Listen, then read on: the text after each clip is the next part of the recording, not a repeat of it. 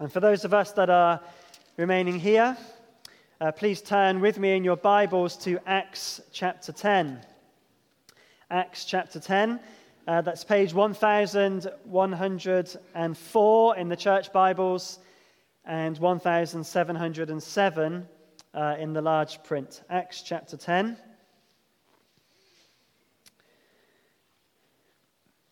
And just before we read that, just to give some bearings of where we are in the book of Acts here. The book of Acts is the story of the early church. So Jesus rose from the dead, and he spends time with his disciples, and he tells them to be his witnesses and spread the good news of his death and resurrection in Jerusalem, Judea and Samaria, and then to the ends of the earth. Jesus ascends to heaven. The Holy Spirit comes and dwells upon and in his disciples to help them to spread the gospel to the ends of the earth. But up to the point of Acts chapter 10, the gospel really has only gone primarily to Jewish people. And Acts chapter 10 is a turning point as the gospel goes from Jerusalem and Judea and Samaria. And as the gospel goes in Acts chapter 10 to a Gentile, a non-Jew, we see the beginning of the gospel going to the ends of the earth. So this chapter is a turning point in Acts, but also it's a turning point in the history of the world as the gospel begins to go to the ends of the earth. So I'm going to read Acts chapter 10, the whole of this chapter. It'd be helpful to follow along if you have a Bible. If you don't, there are Bibles at the back, which you can have. But let's read Acts chapter 10, beginning at verse 1. At Caesarea, there was a man named Cornelius, a centurion in what was known as the Italian regiment. He and all his family were devout and God-fearing. He gave generously to those in need and prayed to God regularly. One day, about 3 p.m, he had a vision. He distinctly saw an angel of God who came to him and said, "Cornelius." Cornelius stared at him in fear. "What is it, Lord?" he asked. The angel answered, "Your prayers and gifts to the poor have come up as a memorial offering before God. Now send men to Joppa to bring back a man named Simon who is called Peter. He is staying with Simon the tanner, whose house is by the sea." When the angel who spoke to him had gone, Cornelius called 2 of his servants and a devout soldier who was one of his attendants. He told them everything that had happened, and he sent them to Joppa.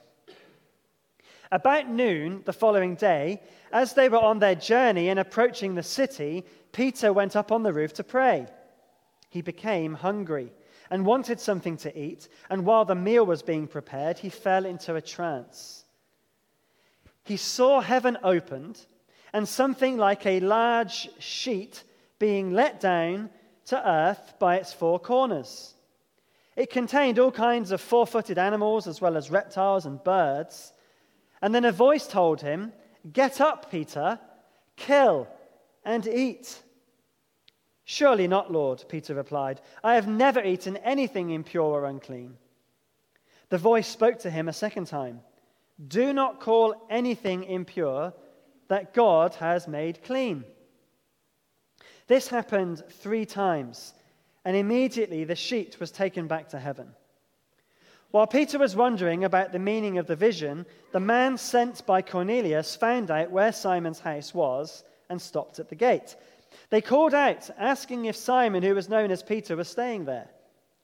While Peter was still thinking about the vision, the Spirit said to him, "Simon, 3 men are looking for you, so get up and go downstairs. Do not hesitate to go with them, for I have sent them." Peter went down and said to the men, "I'm the one you're looking for. Why have you come?" The men replied, "We have come from Cornelius, the centurion. He is a righteous and God-fearing man who is respected by all the Jewish people. A holy angel told him to ask you to come to his house so that he could hear what you have to say." Then Peter invited the men into the house to be his guests. The next day, Peter started out with them, and some of the believers from Joppa went along. The following day, he arrived in Caesarea. Cornelius was expecting them and had called together his relatives and close friends. As Peter entered the house, Cornelius met him and fell at his feet in reverence. But Peter made him get up. "Stand up," he said. "I'm only a man myself." While talking with them, Peter went inside and found a large gathering of people. He said to them, "You are well aware that it is against our law for a Jew to be associated with or visit a Gentile. But God has shown me that I should not call anyone impure or unclean. So when I was sent for, I came without raising any objection. May I ask why you sent for me?" Cornelius answered, 3 days ago I was in my house praying at this hour, at 3 p.m. Suddenly a man in shining clothes stood before me and said, 'Cornelius, God has heard your prayers and remembered your gifts to the poor. Send to Joppa for Simon, who is called Peter. He is a guest in the home of Simon the tanner, who lives by the sea.' So I sent for you immediately, and it was good of you to come. Now we are all here in the presence of God to listen to everything the Lord has commanded you to tell us." Then Peter began to speak. "I now realize how true it is that God does not show favoritism, but accepts from every nation the one who fears him and does what is right. You know the message God sent to the people of Israel, announcing the good news of peace through Jesus Christ, who is Lord of all. You know what has happened throughout the province of Judea, beginning in Galilee after the baptism that John preached, how God anointed Jesus of Nazareth with the Holy Spirit and power, and how he went around doing good and healing all who are under the power of the devil, because God was with him. We are witnesses of everything he did in the country of the Jews and in Jerusalem. They killed him by hanging him on a cross, but God raised him from the dead on the 3rd day and caused him to be seen. He was not seen by all the people, but by witnesses whom God had already chosen, by us who ate and drank with him after he rose from the dead. He commanded us to preach to the people and to testify that he is the one whom God appointed as judge of the living and the dead. All the prophets testify about him, that everyone who believes in him receives forgiveness of sins through his name." While Peter was still speaking these words, the Holy Spirit came on all who heard the message. The circumcised believers who had come with Peter were astonished that the gift of the Holy Spirit had been poured out even on Gentiles, for they heard them speaking in tongues and praising God. Then Peter said, "Surely no one can stand in the way of their being baptized with water. They have received the Holy Spirit just as we have." So he ordered that they be baptized in the name of Jesus Christ. Then they asked Peter to stay with them for a few days. This is God's word. And I've entitled this sermon, The Indiscriminate Gospel. The Indiscriminate Gospel. Now, all of us in this room have favorites in various areas of our life. We have favorite food. We have a favorite sports team, a favorite holiday destination perhaps, even favorite friends. Young people call them BFFs. Maybe you have one of those. But sometimes, and those things are fine, but sometimes having a favorite is wrong. Now, I have a favorite son. But that's not wrong because I only have one. But if I had multiple sons, wouldn't it be wrong for me to have a favorite one? If you're at work and you work in a team of 4 people and one of them is your favorite, then it would be wrong to favor them by making them a coffee every morning but excluding everybody else. We know it's wrong to discriminate for all sorts of reasons. If someone was to come into a shop and they were elderly and the shopkeeper was to say, "No, I'm not going to serve you the tin of baked beans, you're old," we know that obviously that is wrong, isn't it? But we're going to see today how all of us, in various ways, have our own wrong favorites. All of us discriminate in some way in terms of who we share the gospel with and who we share God's blessings with. And what we're going to see from this chapter in Acts is how that is so very wrong, because the God we worship is the God who is indiscriminate in how he offers his grace. Now, in one sense, we do know that God saves some and others are not saved. And you could say, well, isn't God showing favor? And the answer is yes, he is showing favor. But that's a different thing to how we might show favor. Because when God shows favor, he's not showing favor to us because of anything about us. God hasn't saved me because I'm a really nice person. He's not saved me because I'm English or because I'm wearing black shoes or whatever it might be. He's saved me because of grace. It's undeserved favor. That's not the kind of favor we're talking about this morning. We're talking about favoritism, which we're going to see is very wrong. And the Jewish people of this time were very guilty of favoritism, of prejudice, of discrimination. They were the chosen people of God, and their role was to share God with the world that others would come to know God. But the Jewish people of this time treated their favor from God as a reason to put other people at arm's length. They would not share God's blessings with others, with Gentiles. They saw them as unclean and kept them at a distance. Now, God is indiscriminate in the offer of his grace, and we're going to see that this morning in Acts chapter 10. And because God is indiscriminate in the offer of his grace, we must be indiscriminate in our sharing of the gospel and our sharing of his blessings. So let's see how Acts chapter 10 shows us this. First of all, we see in the first big chunk, the first 35 verses, the big point is that God is indiscriminate in the offer of his grace. So in verse 1, we're introduced to a man named Cornelius. He was a Roman centurion. That means he was a high-ranking soldier in charge of 100 men. And it's important to understand that Cornelius was not the kind of man that a Jewish person would normally associate with. He was not circumcised. He was a Roman, and he was a soldier of those Roman occupying forces. Verse 2 tells us he was God-fearing, so he was not Jewish by birth, and he wasn't a Jew by circumcision, but he was respectful of the Jewish law. He did give money, he did pray. He would have been even respected as far as a Gentile could be, but he was still at arm's length. The Jewish people would not certainly have gone into his house. But Cornelius, although he was a respectful man, he was not yet a Christian. He was seeking God. And that's why in verse 4, we see how God listened to his prayers. Just as a point here, if you are seeking God, genuinely seeking the true and living God, you will find him. He will show himself to you, as he does to Cornelius here. And the way that God does that for Cornelius is in verses 3 to 8, an angel of God appears, and he tells Cornelius to go and fetch Peter, a man he would never have met, but nevertheless, Cornelius obeys right away, sends his men without question to go and get Peter. And so from Cornelius' house, in verse 9, we're moved to another scene in this story. We're moved to Peter's house.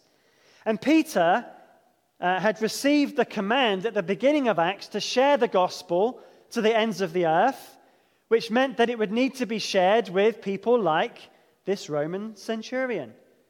But so far it had only been shared with the Jewish people. So Peter was on the roof praying. That was a normal thing for people to do. Obviously in our country you wouldn't do that, not just because the roof is slanted, but because it's freezing cold most of the time. But in Israel that wasn't the case, so he goes up on the roof.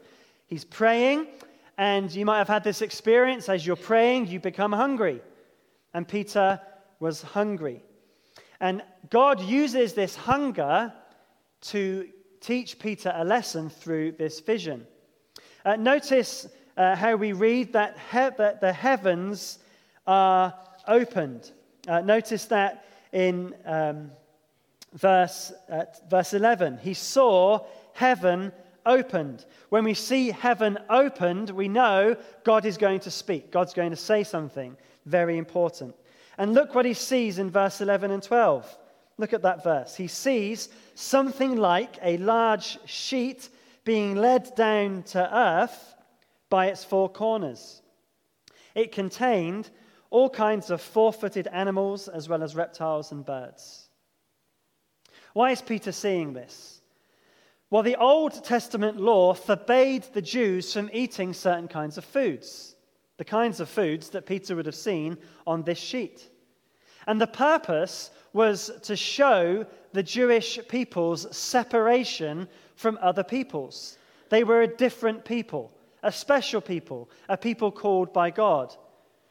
And there was nothing wrong with the Jews following this law. In fact, they were supposed to follow this law. But it resulted in them being prejudiced against other people, so much so that they could not even eat together, which would be a major hindrance to the proclamation of the gospel to the ends of the earth. Eating together is a way of communing, of intimacy, of being able to share the gospel. So if Peter was not even willing to go into someone's house, then they weren't able to hear about Jesus. And in verse 13, Peter was told by a voice to kill and eat. This would mean Peter eating food declared by the Old Testament law as unclean. And Peter says, no, I'm not going to break God's law. But in verse 15, God says these words which change Peter's life and begin the process of destroying his prejudice. Look at verse 15, what God says. Do not call anything impure that God has made clean. The purpose of that law in the Old Testament was not so that other people could not become part of God's people. It was to show that those who are God's people are different. So if you were to become part of the people of God in the Old Testament, you also would have to follow that law. But now that law has been fulfilled by Jesus Christ, and no longer are any foods unclean. And Peter, this was so radical for him, he had to be shown it 3 times. The third time would mean that this was a confirmation that this really is from God. And in verse 17, Peter's wondering what this vision means. Does it mean then that for lunch I can have a bacon sandwich? Is that what you're telling me, God? Well, it means more than being able to have a bacon sandwich. He begins to see that this is a total change in the plan of God's salvation. It's now moving forwards to the ends of the earth. Notice how God is at work here. Notice God's perfect timing. Just as Peter prays, the men show up from Cornelius, just at the right time. That's not a coincidence, is it? The men who have never met Peter before show up at his house and know him. When I was away on holiday last week, I was at church and someone came up to me and said, "Oh, hi, Steve." And I'd never met this guy before, so I said to him, "Sorry, I don't even know you. Do you know who I am?" And he only knew me because he'd already spoken to Paula. But at first I was shocked that this guy would know my name. But he knows my name because Paula had told him. How did these people know Peter's name? Peter would be wondering. The answer is, God had told them, or told Cornelius. God is at work. In verse 19, the Spirit tells Simon to go downstairs and go with these men. It's God himself telling Peter to go downstairs. God is at work. This is a work of God to move his salvation plan forward so that the ends of the earth can hear the salvation of God. And Peter goes with the men to Caesarea, and he arrives at Cornelius' house. Verse 24. Notice how Cornelius was waiting eagerly for Peter to come. He couldn't wait. I don't know if you feel like that about coming to church this morning, but it'd be great if you did, that we're just excited to hear what God has to say. Cornelius was eager. And in fact, he wasn't just waiting for Peter. He knew that through Peter, he was going to hear from God himself. So excited was Cornelius that he invites his relatives and his close friends. In verse 27, there's a large gathering at this house. And the reason that Peter falls down in worship why Cornelius falls down in worship at Peter's feet is because he thinks Peter is an apparition of God because he knew that God was coming to speak to him. Cornelius, it also shows he didn't yet know God. He would do very soon. But Peter was so excited that he would just bow down in front of Peter. But Peter, well, he knew very well he wasn't God. He tells Cornelius to get up because he's going to show Cornelius who the true and living God really is. Just as an interesting side point here, God used an angel to get Peter invited to Cornelius' house. Cornelius had to wait for Peter to arrive. Why didn't the angel just tell Cornelius the gospel? And the reason is because God does not choose angels to proclaim his gospel. He chooses sinners who have been saved by his grace to proclaim his gospel. He uses mere mortals like you and me to tell others about Jesus. One sinner telling another how to find the Savior. Well, Peter is with this large crowd, and we see him realize what God meant by this vision on the sheet. Look at verses 28 and 29. Peter said to them, "You are well aware that it is against our law for a Jew to associate with or visit a Gentile. But God has shown me that I should not call anyone," notice it's not just anything, but anyone, "impure or unclean. So when I was sent for, I came without raising any objections. May I ask why you sent for me?" Peter says that God showed him that the meaning of the meat on the sheet was that people are not to be classified as impure or unclean. Peter can be with these people. He can enter into his house. He can eat with these people. He can do that with any people, indiscriminately. And so he asks them, what do you want? And in verses 30 to 33, Cornelius explains what happened to him and why he sent for Peter. He explains about the angel and everything that was going on. And it's interesting that Peter wants to know why Cornelius sent for him. And Cornelius wants to know what Peter has to say. Each of them has been spoken to by God, and they're confirming to each other that this really is God that's spoken to us. And what Peter has to say is truly wonderful and life-transforming. And verses 34 and 35 are the key verses to understanding the whole of this long chapter of Acts chapter 10. So look with me at verses 34 and 35. Let's park here for a moment. Then Peter began to speak. "I now realize how true it is that God does not show favoritism, but accepts from every nation the one who fears him and does what is right." Hear those words. God does not show favoritism. God does not show favoritism. Cornelius was a man who was seeking God but was not Jewish. According to the Jewish law, which was misinterpreted, I might add, he was excluded from the people of God. But God is indiscriminate in the offer of his grace. He does not show favoritism.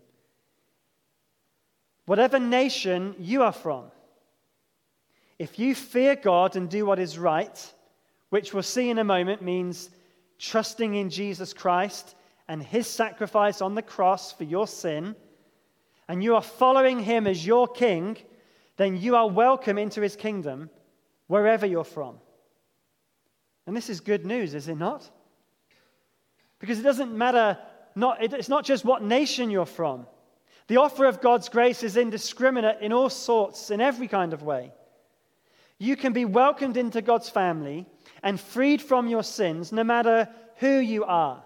It doesn't matter what country you're from. It doesn't matter what your income is. It doesn't matter what your dress sense might be. It doesn't matter what your skin tone is. It doesn't matter whether you have a criminal record. It doesn't matter whether you politically are left-wing or right-wing or somewhere in the middle. It doesn't matter what age you are. It doesn't matter what sins you've committed. The offer of God's grace is indiscriminate. You are welcome into God's kingdom if you put your faith in Jesus Christ, no matter where you're from.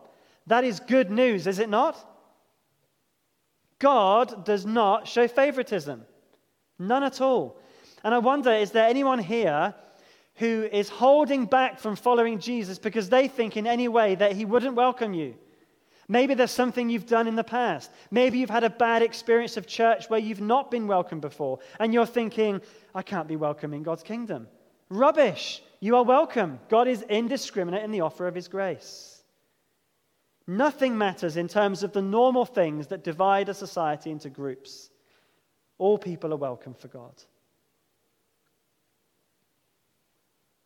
Now, Peter realizes this, and it transforms him. Because Peter, before he realizes this, would never have even put his foot over the threshold of Cornelius' house. He wouldn't have gone there at all. But it transforms him. The indiscriminate offer of God's grace transforms Peter into a man who is now indiscriminate in the offer of God's grace in the sharing of his gospel. Because he gets into the house and he preaches the gospel to the Gentile. And so the indiscriminate offer of God's grace has two impacts in Acts chapter 10. And the first impact is if God is indiscriminate in the offer of his grace, so we must be indiscriminate in the preaching of his gospel. That is the implication of how God has treated us. And so in verse 36, after saying how God does not show favoritism, Peter shares the good news about Jesus. Notice in verse 36, by the way, who is Jesus Lord of? Who does he say? He is Lord of all. Not some, but all. And so everybody needs to hear about Jesus. And in verse 37 to 41, Peter explains about Jesus. He says how Jesus was baptized and filled with the Holy Spirit. He explains about the healings which showed that Jesus is God. He explains about how Peter and other witnesses saw these things happen. He shares about how Jesus was nailed to the cross. He shares about how Jesus is risen from the dead. He shares how Jesus was seen and he ate and drank with his disciples. He shares the historical facts that we read of in the Gospels. He tells this Gentile these wonderful truths. And Peter was one who saw these things happen. But in verses 42 and 43, Peter explains what these historical realities mean in the light of the fact that God does not show favoritism. Look at verses 42 and 43. It says these words, "He commanded us to preach to the people and to testify that he is the one whom God appointed as judge of the living and the dead. All the prophets testify about him, that everyone who believes in him receives forgiveness of sins through his name." So Peter was commanded to preach that God appointed Jesus to be the judge of the living and the dead. That includes everyone. He's the judge of all. You can only ever be living or dead, right? He's the judge of all. But here's the wonderful thing. We will not be judged for our sins if we are forgiven of them. And this forgiveness is available to who? It says, everyone who believes in his name. Everyone who believes that Jesus has died in their place for their sins. Everyone who believes that can find forgiveness. Peter preaches the gospel to these Romans. And by the way, it wasn't just Cornelius. He filled his house with people that he knew. There would have been people there that normally the Jewish people would have hated. And here is Peter telling them about Jesus. Because God shows no favoritism, Peter shows no favoritism. And so the question we've got to ask ourselves is, what about us? From what kind of people do we distance ourselves from so that we would not share the gospel with? Think about that. Now, Peter, in his vision, had a sheet that came down, and the sheet showed him who he discriminated against in terms of sharing the gospel. Imagine yourself to be Peter, and the sheet comes down. Who would be on your sheet?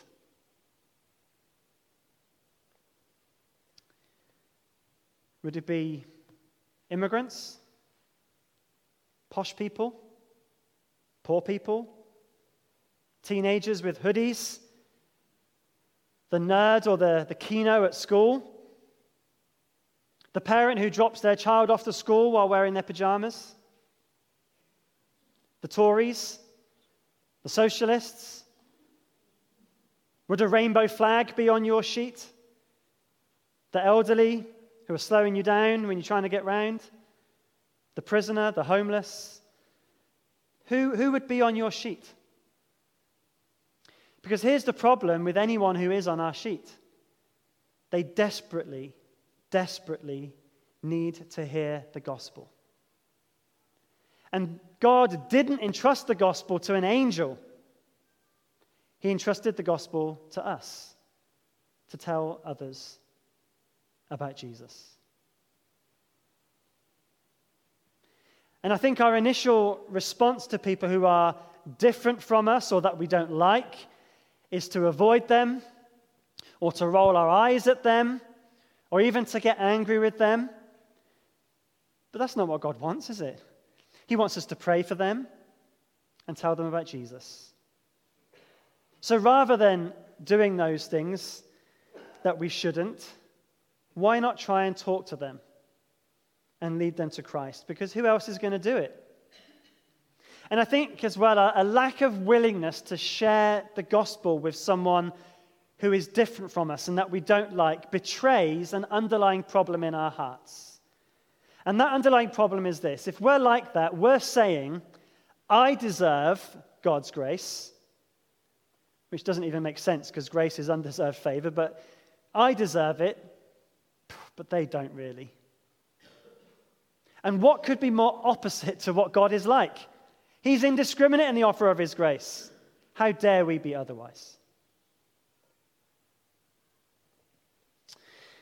But welcoming people indiscriminately goes further than just telling them about Jesus. It involves ensuring that we welcome them into the family of faith as brothers and sisters. And this is where what we see in verses 44 to 48. If God is indiscriminate in the sharing of his grace, then also we must be indiscriminate in the sharing of his blessings. Look with me at verses 44 to 46. While Peter was still speaking these words, the Holy Spirit came on all who heard the message. The circumcised believers who had come with Peter were astonished that the gift of the Holy Spirit had been poured out even on the Gentiles, for they heard them speaking in tongues and praising God. Now, it's important to recognize here that there is a repeat in Acts chapter 10 of what happened among the Jewish people in Acts chapter 2 on the day of Pentecost. It's a carbon copy. Peter preaches, the Holy Spirit comes, people praise God. And the Holy Spirit comes upon those who have put their faith in Jesus Christ for the forgiveness of sins. And in Acts chapter 2, that happened to the Jewish people. And one of the signs that people had become Christians was that the Holy Spirit came upon them and they were able to speak in other languages, declaring the wonders of God. Now, this doesn't mean that this always happens today, but what it does mean that the same thing that happened to the Jews in Acts 2 happened to the Gentiles in Acts 10. In other words, this was showing that the Gentiles in Caesarea that had become Christians were exactly the same kind of Christian as the Jewish people on the day of Pentecost.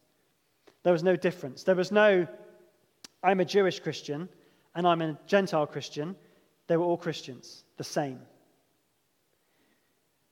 Receiving the Holy Spirit meant that these Gentiles were real believers. There was no distinction anymore. And so if these Gentiles were true Christians, then they should receive the same blessings of being in God's kingdom as everybody else who had become Christians, beginning with water baptism. Now, when someone becomes a Christian, the Bible tells us that we are to be baptized. And water baptism is an external sign of what God has done in our lives. But it's not just an individual thing, a me and God thing. It is also the responsibility of the church, the people of God, to recognize that someone being baptized is a real believer. So when Peter baptizes Cornelius, it's not just Cornelius and God having a happy time. Peter is saying to the church, and the church are affirming, we believe that Cornelius is truly saved. He is a brother in Christ. He is part of this family. That's what baptism is doing. It's a two-way thing. We are affirming as a church, this person believes. And so Peter, by baptizing this group, wants to welcome them as real brothers and sisters of the family of faith. And he says if they've received the Holy Spirit, then nothing can stand in the way of their being baptized and thus joining the church. And so they were baptized. And as a church, we must be careful to ensure that the blessings of being part of God's family are shared with every Christian. So, for example, when we interview people for membership or baptism and we're welcoming them into the church, we must not welcome them in or baptize them based on anything other than their faith in Jesus Christ. We don't judge people according to their accent or their intelligence or how well they can articulate the gospel. They've got to be able to understand the gospel, but it doesn't matter if it's not the greatest gospel presentation in the world. We don't judge them on wealth and how much they could give to the church or anything like that. We just ascertain, is this person a brother or sister in Christ? Have they received the Holy Spirit? Similarly, when we're looking for elders or deacons, does your prejudice affect who you might nominate? Does it affect who you might submit to? Do you only nominate people that you really like, rather than people who are really qualified? When we have coffee and tea at the end of the service, is it only your family or people you know that you speak to? Is it only people that are like you or people that you get on with that you talk to? Or are you willing to share your life with all of God's people? What about the people you bless with your resources? People you have round for dinner or people you give money to? Is it only people that you like or that are like you? Or does that display a prejudice in your life as well? Because God is indiscriminate in the sharing of his grace, then we must be indiscriminate in the sharing of his blessings. And in doing this, we reflect the character of the God who saved us from our sins, don't we? If God is indiscriminate in the offer of his grace, which he is, how dare we be discriminatory in the preaching of his gospel or the sharing of his blessings? Let's just have a moment before we respond in song to consider what we've just heard from God's word. And there are two considerations I want you to have a think about just for a minute. Number one, ask yourself this question: have I realized that the gospel is for me? Have I accepted it? Do I realize that the gospel is for me? And then secondly, if you're a Christian especially, ask yourself this question: who is on my sheet? Confess it to God and repent of it. So let's just bow our heads just for a minute, think about those things, and then I'll pray just in a moment.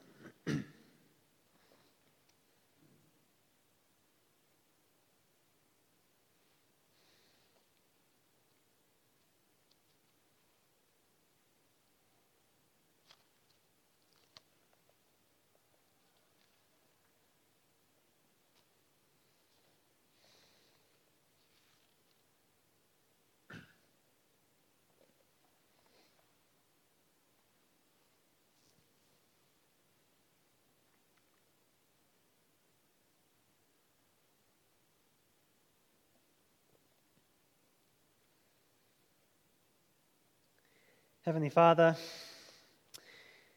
your grace is truly amazing.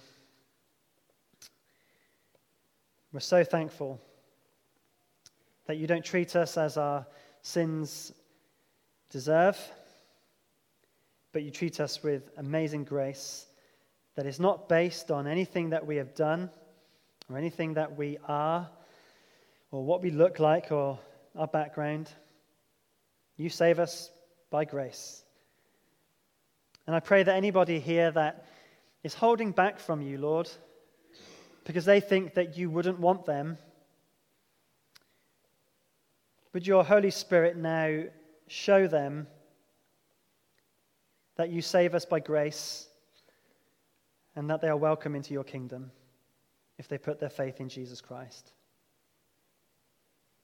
And for those of us who are Christians, we confess our sin to you, our Father.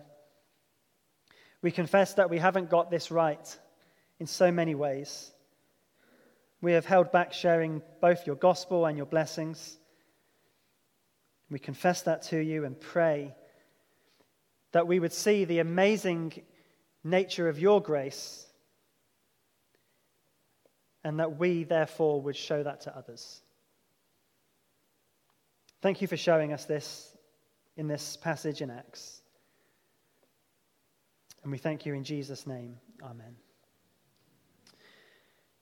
Well, if any of you have questions about Jesus and you want to come and see us afterwards, if you speak to someone, they're probably a Christian and they'd be happy to share with you. And if they're not, they should be, because we've just said that you should be. So talk to one another about Jesus. That's what we're here for, to celebrate him.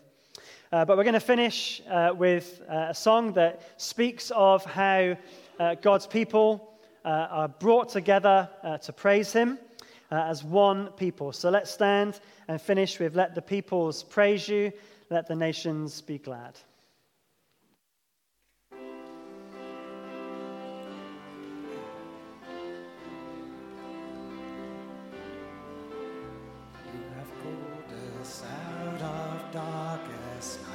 Into your glorious light, that we may sing the wonders of the risen Christ.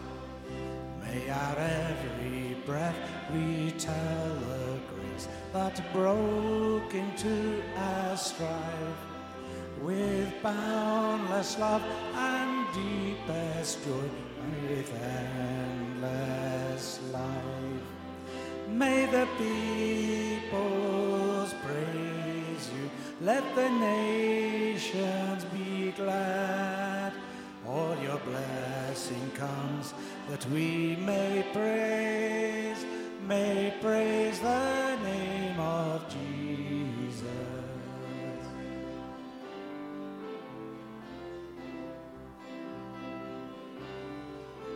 All the earth is yours and all within, each harvest is your own, and from your hand we give to you to make Christ known.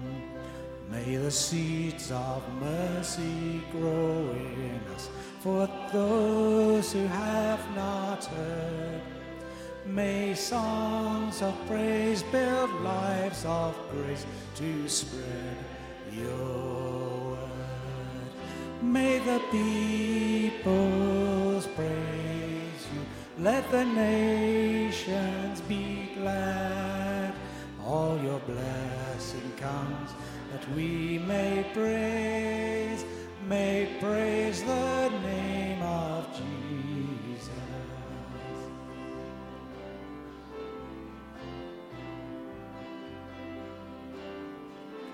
This our holy privilege to declare your praises and your name to every nation, tribe and tongue your church proclaims. May the peoples praise you, let the nations be glad.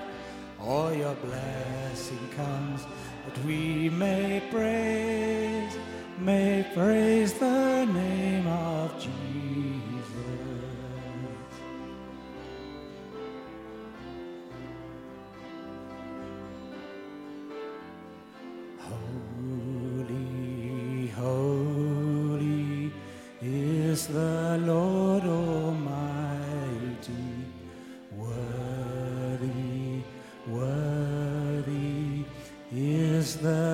Lamb who was slain.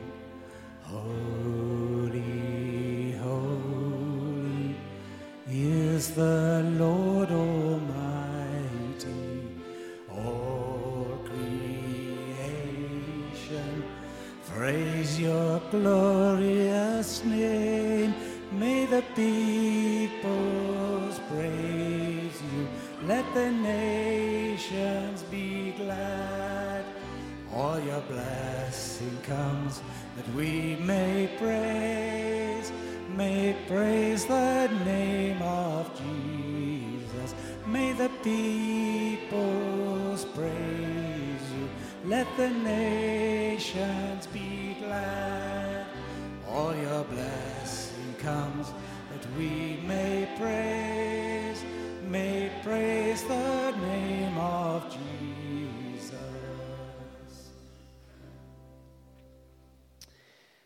Now to him who is able to do immeasurably more than all we ask or imagine, according to his power that is at work within us, to him be glory in the church and in Christ Jesus throughout all generations, forever and ever. Amen.